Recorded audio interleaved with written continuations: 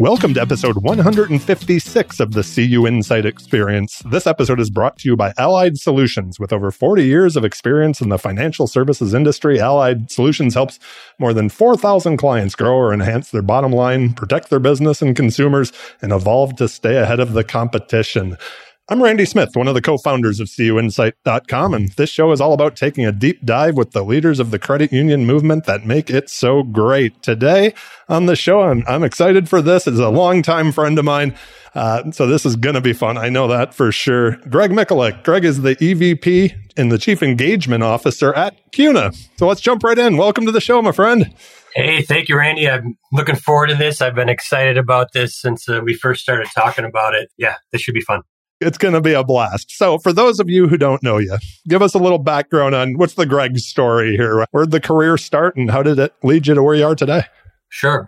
So a few years ago, coming out of college, I was really interested in advertising, wanted to be an advertising copywriter. And that was kind of... the next Don Draper? Yeah, right. I mean, it seemed like maybe that was the way to go. I landed at, a company that was... turned out to be more about ad specialties, selling buttons and, keychain holders. But they wanted to build out more of an agency feel. That just never really happened. They were really nice people, but it wasn't working. So, over the course of a year or so, I was looking around and Q's had this opportunity for an advertising and sales representative. And since it had advertising in the title, I thought I'd give that a shot. So I did, applied for it, got that role, and boom, I was in the credit union space. Yeah, and so did that for about 4.5 years. And one of the companies that I was working with, selling the ads and exhibit space and things to, was PEMCO Technology Services, which is now part of Jack Henry, JHA payment processing. But I moved into the card processing space and I did sales for almost 9 years, mostly on the western part of the U.S. Did some account management all the way over into California, so really national. But did that for a while until Q's came knocking again and said, hey, we've got some management opportunities. Would you be interested? And I jumped at that and spent another 4.5 years at Q's. So, I was a boomerang Q'ser, I guess is what we called ourselves back then. And that led to an opportunity at the New Jersey Credit Union League, where I became president CEO for several years there before a conversation with Jim Nussel led me to CUNA. And I've now been at CUNA for 7 years. Wow, that's crazy to think that's been 7 years. I remember going to your very first New Jersey League event and sitting in the front row and cheering you on. So I remember you being there. It was great to have your support. So you mentioned, wanting out of college, you want to get into advertising. When you went to work for Q's, did you know what a credit union was, or do you remember the first time you heard of a credit union? Yeah, no, I think the first time I heard of a credit union was when I saw that ad. And again, it said advertising, and then they said something about credit unions. So I had to do a little research to at least figure out what that was. But no, I didn't really know what a credit union was. And of course, once I got to Q's, you spend a little bit of time, you figure it out, but it takes some time. I know even when we have people join our team now, they talk about all the acronyms and we need to have a book full of them because everything has CU in it somewhere. And yeah, so. That is true. Let's talk a little bit about credit unions. And I was excited to ask you this because obviously in the position that you're in, you're working on the national level, you're dealing with credit unions on a daily basis. What are some of the biggest challenges that you're seeing us as a industry, a movement facing today? Yeah, I think it really comes down to perception, kind of overall perception in the marketplace. And I say that because I think the biggest banks drive a lot of the financial services sector perception. And so, large banks will have the scale to do some things that credit unions can't necessarily do, in terms of digital offerings, for example, and even in terms of marketing spend. There aren't many credit unions that are going to be able to keep up with those big banks when it comes to what they can put forth in terms of marketing. We've looked for ways to solve for that, and we've done some things successfully, and Chris Lawrence at the Credit Union Awareness, LLC will tell you we've been successful, and he's got the receipts too. He can show that we've been successful, but that's still an issue. But where I think the perception, becomes a bigger challenge is that there are many banks that aren't at that scale level. They aren't the biggest banks.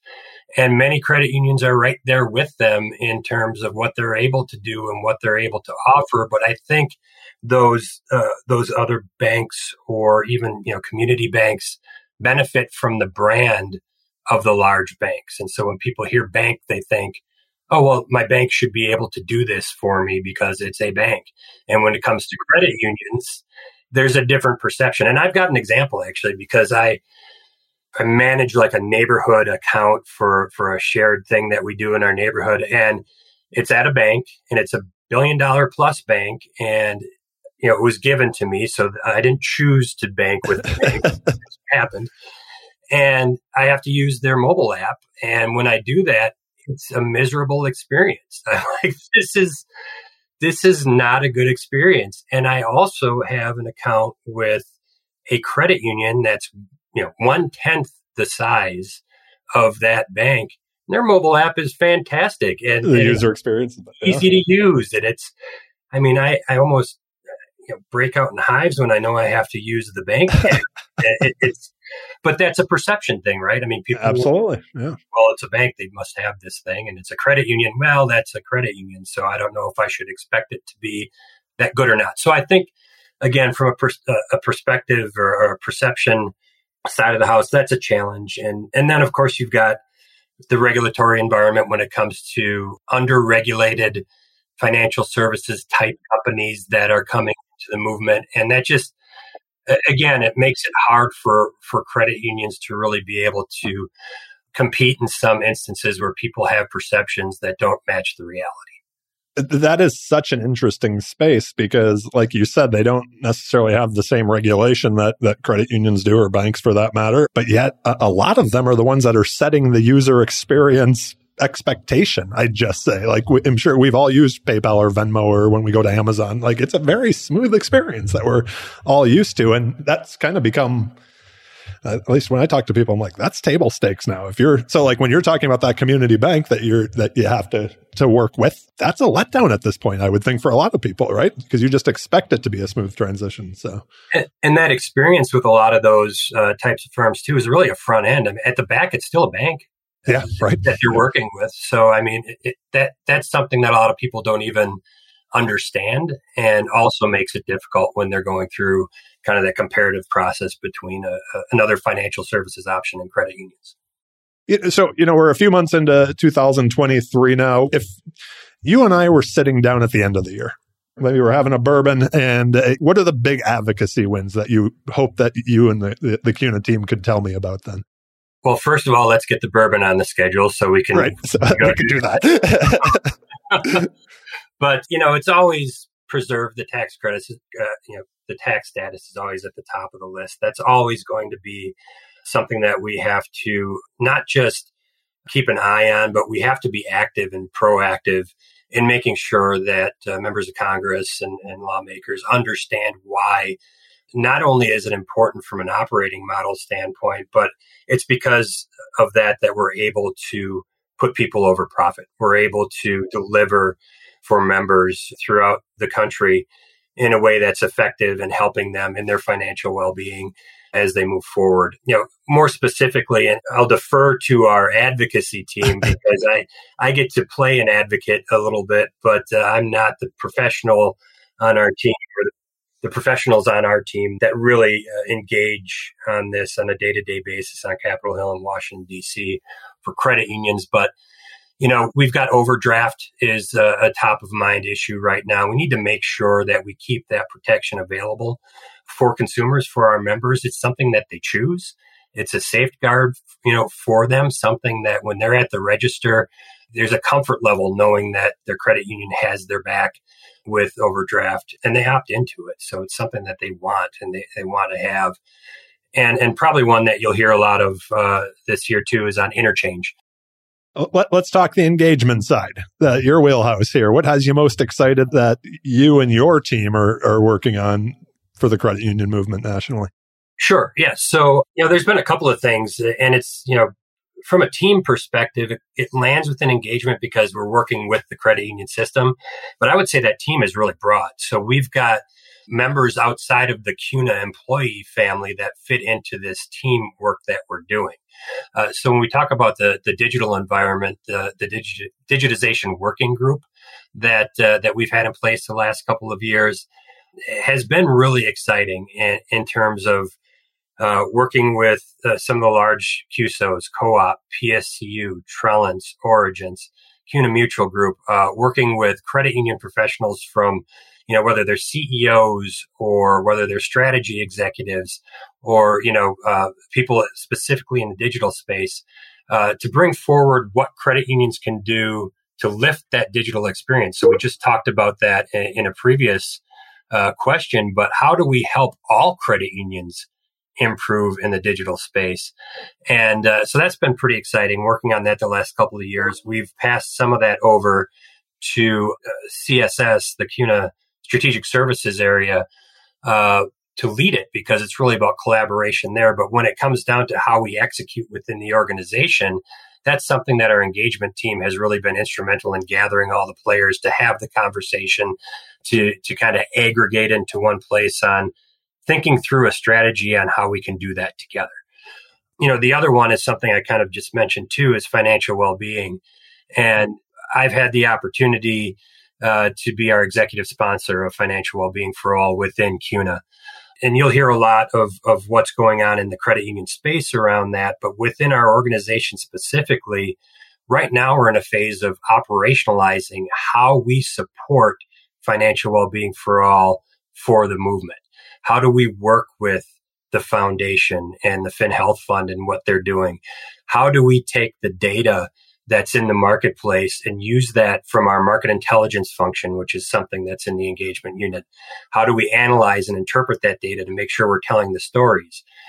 Communications and marketing are within the engagement unit. How do we then make sure those stories hit the right areas within the movement? How do we communicate that through the media and into consumer spaces? As you know, we work with credit unions directly through our credit union relations function, which is part of engagement. So how are we getting those stories from credit unions? How are we understanding what credit unions are doing in the financial wellness space so that, again, we can take all of that and help build the story and help credit unions understand what we mean when we say financial well-being for all. So yeah, all that work gets me pretty excited, and it's hugely impactful. And I think we have a great chance to make a difference, and that's pretty exciting. That's pretty cool.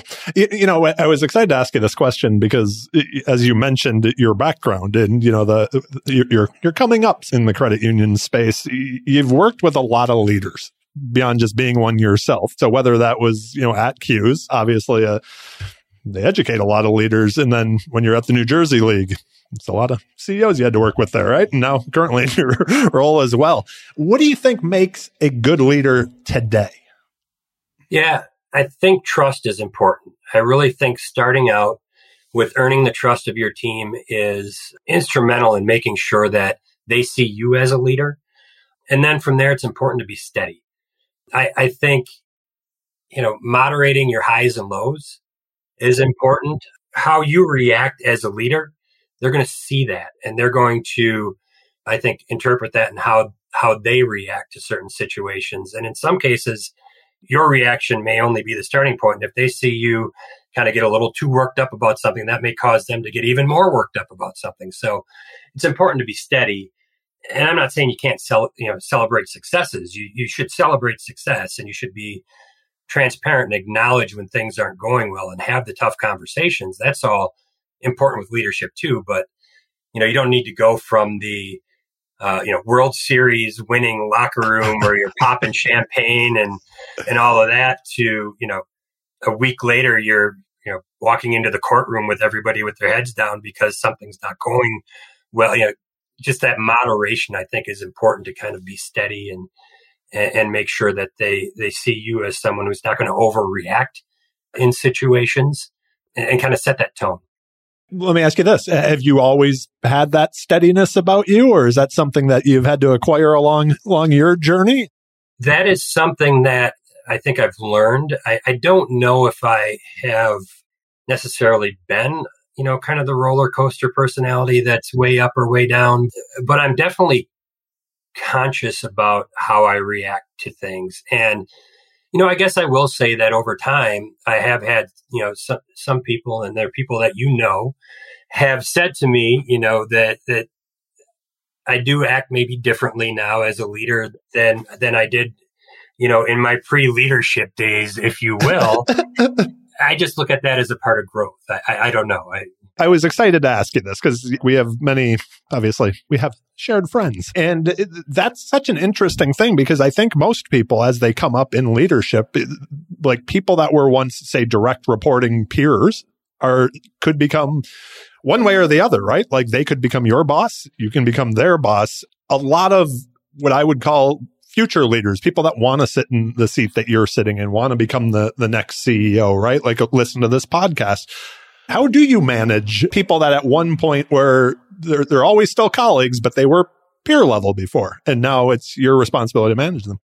Yeah, and it's actually happened exactly like you've said it. I have reported to people who now report to me. Absolutely. And I've been colleagues with people who, we were peer level, if you will.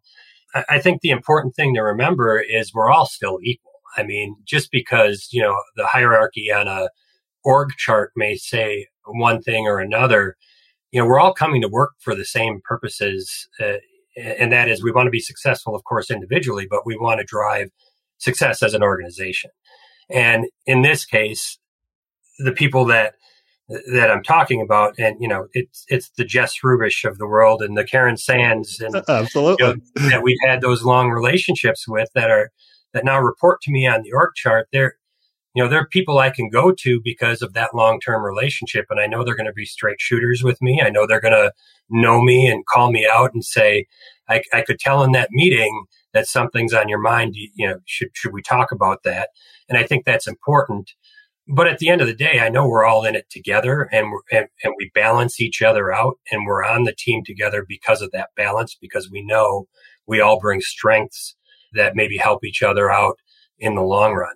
I also want to say that that's not to the detriment of people that are on my team that I haven't known for a long period of time, because I'm pretty damn proud of the team that built at CUNA. And when I look around at the leaders that we have and the opportunities they've had to grow in their roles, one way or another, they've all come to their leadership role since I've been there, and through relationships that I've been able to build with them and seeing them lead in their own ways. So, longevity in relationship has its benefits too, but it's not to the detriment of others who have also been able to show their stuff and have a great opportunity within CUNA. I'd like to, not to stick on this for too long, but I'd like to circle back a little bit. Purely from do you have any hacks to share like that? So you mentioned Jess and you mentioned Karen, when you get that position or when you bring them into the organization where now they will be reporting to you, is it a conversation you directly have, or is it you just kind of assume? I guess I'm talking maybe day one, right? You get the promotion.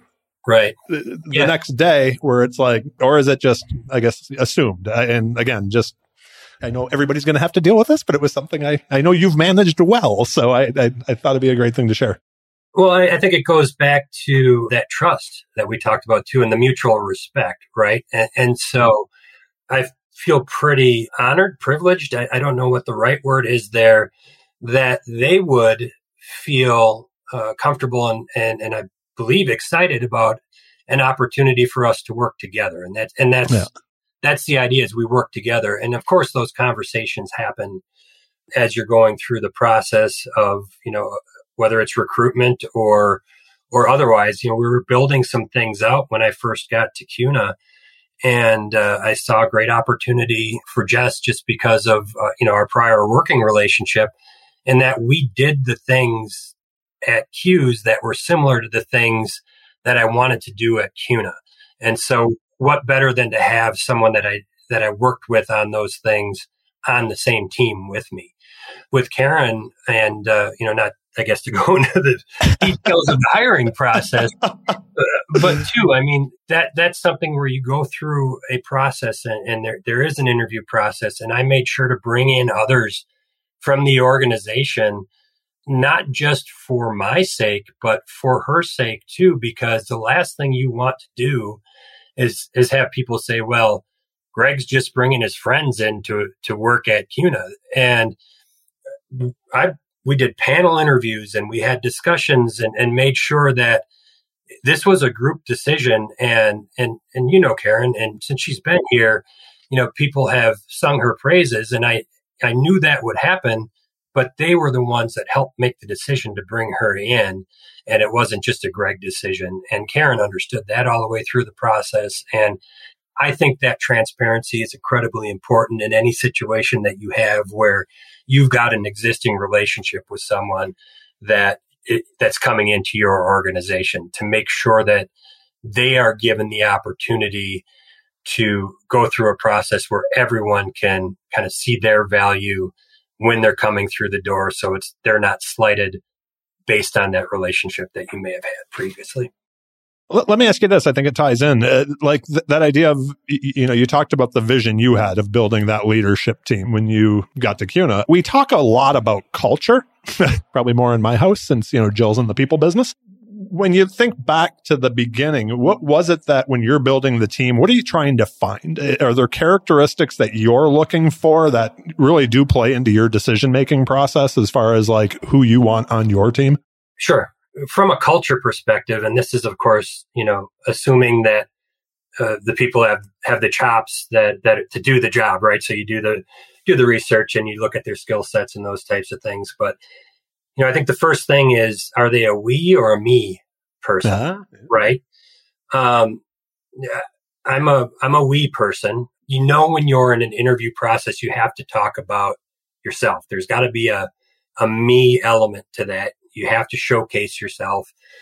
But I think there are ways that can be done that show your collaborative nature, that maybe give some indication of how you will work with your team, how you'll lead your team. Most cases I'm interviewing someone for a senior role within CUNA.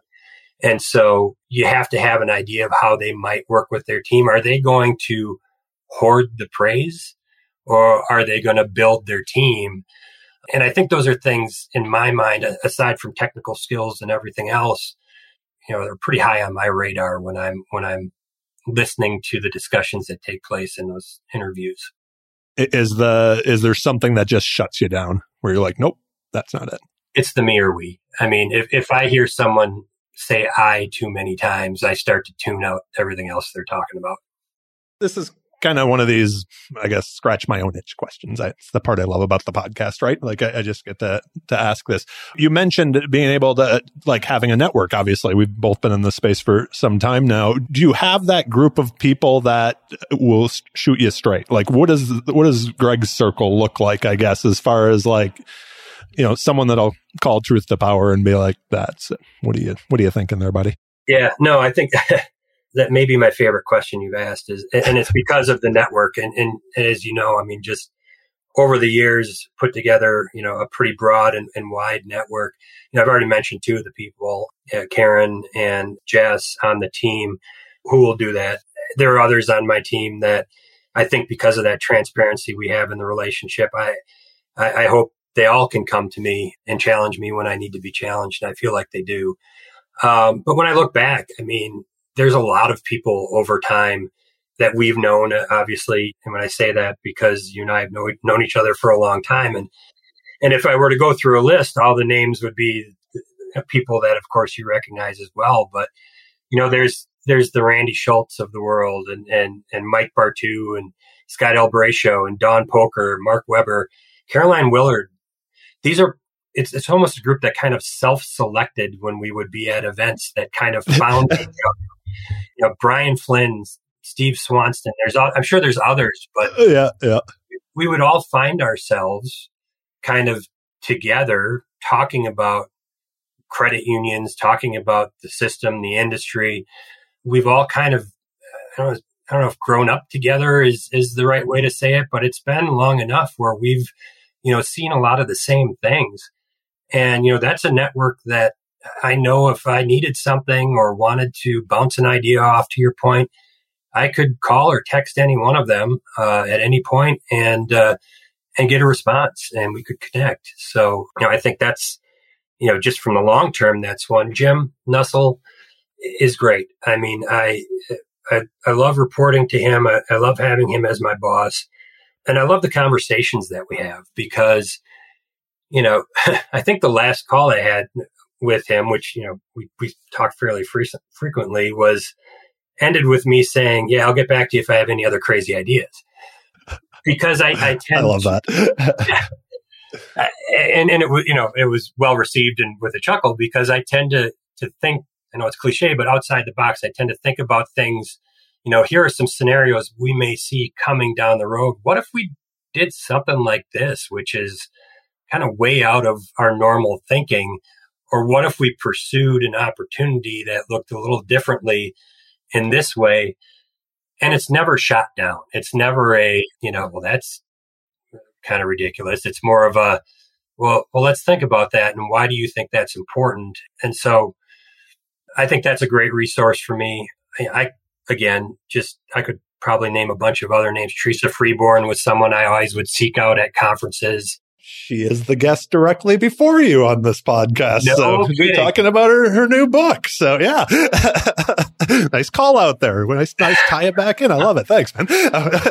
Well, when I listen to the podcast, I mean, that's to your point, every person, not every, but almost every person on, I'm like, oh yeah, there's another person I know. There's somebody. I have to tell a Jim story. He was obviously the first guest on the podcast 5 years ago now, right? And afterwards, I just shot him an email saying thank you. And I'm like, listen, you're past in politics. You've obviously done more media than anybody out there. And I had no idea what I was doing with this podcast, right? Like, so, and he sent me back one of the most thoughtful and constructive, right? Like emails on things that he'd picked up along the way. And it was completely, you just expected that, it was fun. You know what I mean? But it was you could tell he actually he's like, here's some things that I picked up, along. And I was like, wow, that's amazing. So it was a cool experience though, just to take that thought. So I'll throw that out there about your boss. Let me ask you this, and this really ties into what you were just saying about that next crazy idea, right? How do you make sure CUNA is a big organization? In many credit unions, they've become fairly large organizations, to make sure that you're still moving fast or you're pivoting when something isn't working. We all have amazing ideas. Not all of them are home runs, right? And we only have, the thing that I keep thinking a lot more about nowadays is we only have so much bandwidth. We only have so many resources. Chasing something that's maybe not working and not pivoting quick, right? We can waste a lot of time. Have you picked up anything along the way to be able to, throw the bad ideas out and move on to something new?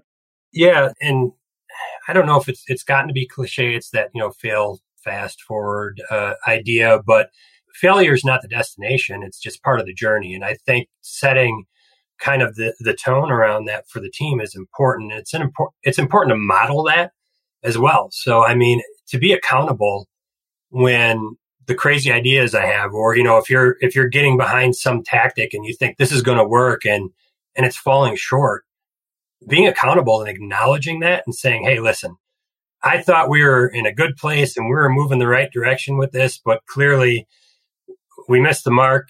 I take that on myself. I should have led us in a different direction, or maybe I should have caught that sooner. But I think modeling that will then kind of set the stage for them to do that on their own, for your team from a leadership perspective. When they say you or see you be accountable and you say that, yeah, that was on me, they'll do more of that. And so when it comes time to kill an idea, they may already do it so you don't have to, which then makes life a little bit easier for everyone. I love where you took that, because that was going to be my next question to you, was how do you create that space where people can fail on your team and not think it's going to ruin their career, right? Because if people are afraid to try, we're not moving forward very quick, right? So. Yeah, we can't take the time in that. And we actually, as a team, a couple summers ago, read Brene Brown's book, Dare to Lead. And one of the things that really resonated with me and as a team we took away from it is clarity is kind. So the idea that if you can't acknowledge where there are challenges and be clear with each other about that, then you're not being kind to one another. And so I think that's a key. I think it's important in our culture, and I think it's something that we try to live as a team within CUNA whenever we can.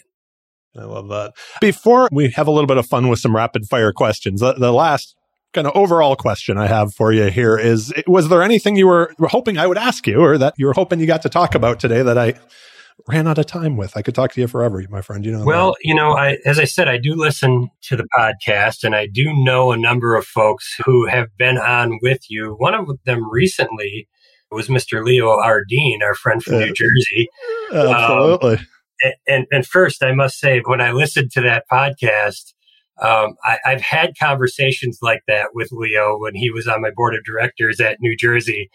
And he brings the best out of you by challenging you to think about things differently. I love every conversation with Leo because of that. I was taken back immediately to a conversation I had with him over lunch one day and listening to you. And it was a great memory. But in the vein of the fact that he was asking you questions, I wanted to just ask you about South Detroit and what does that mean to you? It's like my biggest pet peeve in the world, and you know this. There's no such thing as South Detroit. That's Windsor, Canada. So Journey has it in the song. It is just not true. It is just it's a horrible song for that reason. No. That's hilarious. Awesome, buddy. I appreciate that. I'm just sitting here laughing right now. So anyways, let's have a little bit of fun. Let's get to know Greg a little bit better in the rapid fire questions. There are a couple of these I'm really excited to ask you. Because I was trying to think what your answers would be since we've known each other for quite some time. But the questions are rapid. Your answers don't have to be. So what was the first job you ever had? Yeah. So, beyond mowing lawns and baling hay and doing some things like that, my first job was actually at Marathon Cheese Corporation, where my dad was the plant manager, and I worked a few different jobs there over the course of a few summers, which included an office type job where we pulled staples out of paperwork and ran it through the microfiche machine. Awesome. Technology background to start with. Yeah. I did work on various cheese shredding lines and packaging lines. And I even worked in the truck garage and had the opportunity to drive some 18-wheelers in and out of the garage to, wash them, clean them, even do a little bit of maintenance work on them, which is a little bit scary. I'm not a mechanic, but whatever they had us do was pretty general. So, yeah, that was my first job. That's pretty cool. I have to ask this, but I think I might know the answer. I'd go between a couple different ones, I guess. What'd you want to be when you were a kid growing up? Actually, I wanted, beyond a race car driver, of course, but, wanted to be an architect. When I was in high school, I really wanted to be an architect. And I thought you were going to say a rock star, like a drummer in a rock band or something. That's yeah, no, for the Brewers. Jeez, sorry. You were practical. I assumed I would be a rock star, but I wanted to be an architect. Awesome. I assumed I would be. What is Greg currently working on about himself? The self-growth space? Yeah, no, I think it's that consistency, and maybe not in, you asked earlier when I said moderation. I think this is different. I think consistency is in my approach to kind of my day to day. I'm a little bit all over the place in terms of how my days look. And part of that is because I actually enjoy multitasking. I feel like I'm productive when I'm doing a lot of different things. But there are also times where I get really invested in something and my focus is pretty singular. And then some of that other stuff gets deprioritized and I need to come back to it later and play catch up, if you will. I'm also an ambivert. So there are times when the CUNA GAC is a perfect example. I get really excited to see everybody. My extrovert side comes out and I want to go out and, spend time and say hi and do all the things. And then about midway through, it starts to drain me. And I know this happens for a lot of people just because it is an exhausting event. But I really start, by the end of it to shut down because I've just had enough. And that happens in much smaller instances too, where it's just a couple day event or something like that, where I'll love going to the cocktail hour, but I don't want to go to the dinner because I've already, I've kind of spent my extroversion. I need I understand that completely. more than you know. So when you take all of that together, I'm trying to figure out a way to, maybe pick up the guitar that's sitting next to me on a more frequent basis, but doing so in a planful way that gives me some structure to my day and those types of things. I get that. Let me talk to you about this. Often people that have risen up the ranks, right? And we know there's a bunch of us out there that we've come up with that drive, that singular focus at times, right? Like often that can be at the detriment to other relationships in our life. And, those more personal ones. I know you have a beautiful family. Anything that you've lived and learned over the course of your career to create some kind of balance out there? Yeah, no, I mean, that is always something that can be a challenge. I know one of the benefits I've had is if you go back to the beginning of my time in credit unions, which is really my whole career, I started traveling right away. So I've always traveled for my jobs. The only time I really haven't as much was when I was in New Jersey. But even then it was, heading out to a chapter meeting or something like that. Retirement dinners, all kinds of stuff, right? So my family, has always known me to be a traveler. So that helped set the stage and just, this is how our life is. But at the same time, I've tried to be very purposeful in making sure that when I can schedule myself around things I do. I went from, as a single guy, taking the earlier flight to get there a little earlier and sleeping on the later flight so I could stay a little longer at the, wherever it was, whether it was a place with a nice beach or somewhere I just hadn't been before and I wanted to explore a little bit, to, I'll take the 5:30 a.m. flight the morning of so that I can spend the night before, with my family or at a, athletic event or something like that. So that just happens. And I think it's important. You mentioned the music stuff. I can't come home from a trip and say, hey, I'm going to go to practice with the band tomorrow night because I've got a gig on Saturday. So I've deprioritized some of that. And someday maybe I'll do more of that as well. And I still, from time to time, will, play with some folks and whatever. But it's about prioritization, and my family comes first. And I'm also, fortunate that my wife over all these years did a hell of a lot of extra legwork when I was on the road, to run the kids to all their events and pick them up from things and drop them off at school. And I've got, we've got active kids and they participate in a lot. That you do. That's not to be taken lightly. So I don't know if those are hacks, but those are maybe priorities and things that I've put at the forefront through my career. I have to ask you this before I run out of time. You are a music guy. What's the greatest album of all time besides the Stout Jackson album that everybody can get on iTunes? So, thank you for saying that. Yes. Oh yeah, we'll put a link in there and everything. Maybe sell a couple. I've heard you ask this since the beginning of the podcast, and it's honestly one of those things that I've always looked forward to answering when I finally got to be on the podcast. And at the same time, it kind of makes me break out in hives a little bit because I love music. And how do you select the one greatest album, which of course is Prince Purple Rain, but still. So as I thought about that, I was a Prince fan in high school and remain to this day. And one of my biggest regrets is I never saw him perform live. So I would say Purple Rain. But I also wanted to throw out there something different for the listeners. And that's Matthew Sweet, Girlfriend, is an album. And we don't listen to albums in full really anymore. No, not anymore. But when I had that CD, that's one of my favorites of all time. And I listen to it still to this day. And if I'll listen to one song, it's like, oh yeah, and then there was the other one and the other one and the other one, and I'll just let them play. And so I'll throw that out there as maybe not the greatest of all time in terms of albums, but one that definitely deserves a listen. That's probably pretty underrated. That gets you too. I got to ask you the Chairman Harper question. Who plays you in the movie or biopic of your life? So, I mean, if you're going to go for this, right? And this drives my wife crazy too, because I'd have people say, you look kind of like George Clooney. I thought that's where you were going to go. Yeah.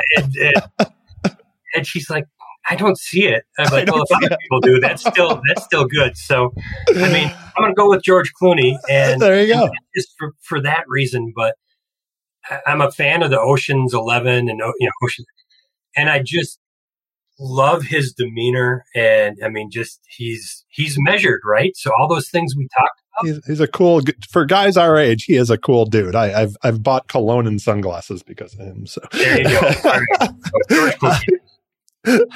Last question, because we are running low on time here. Is there any final ask or something that you would like to share with our listeners today?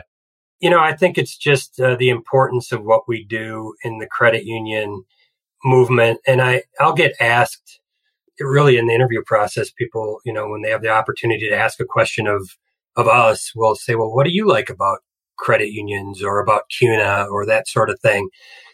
And,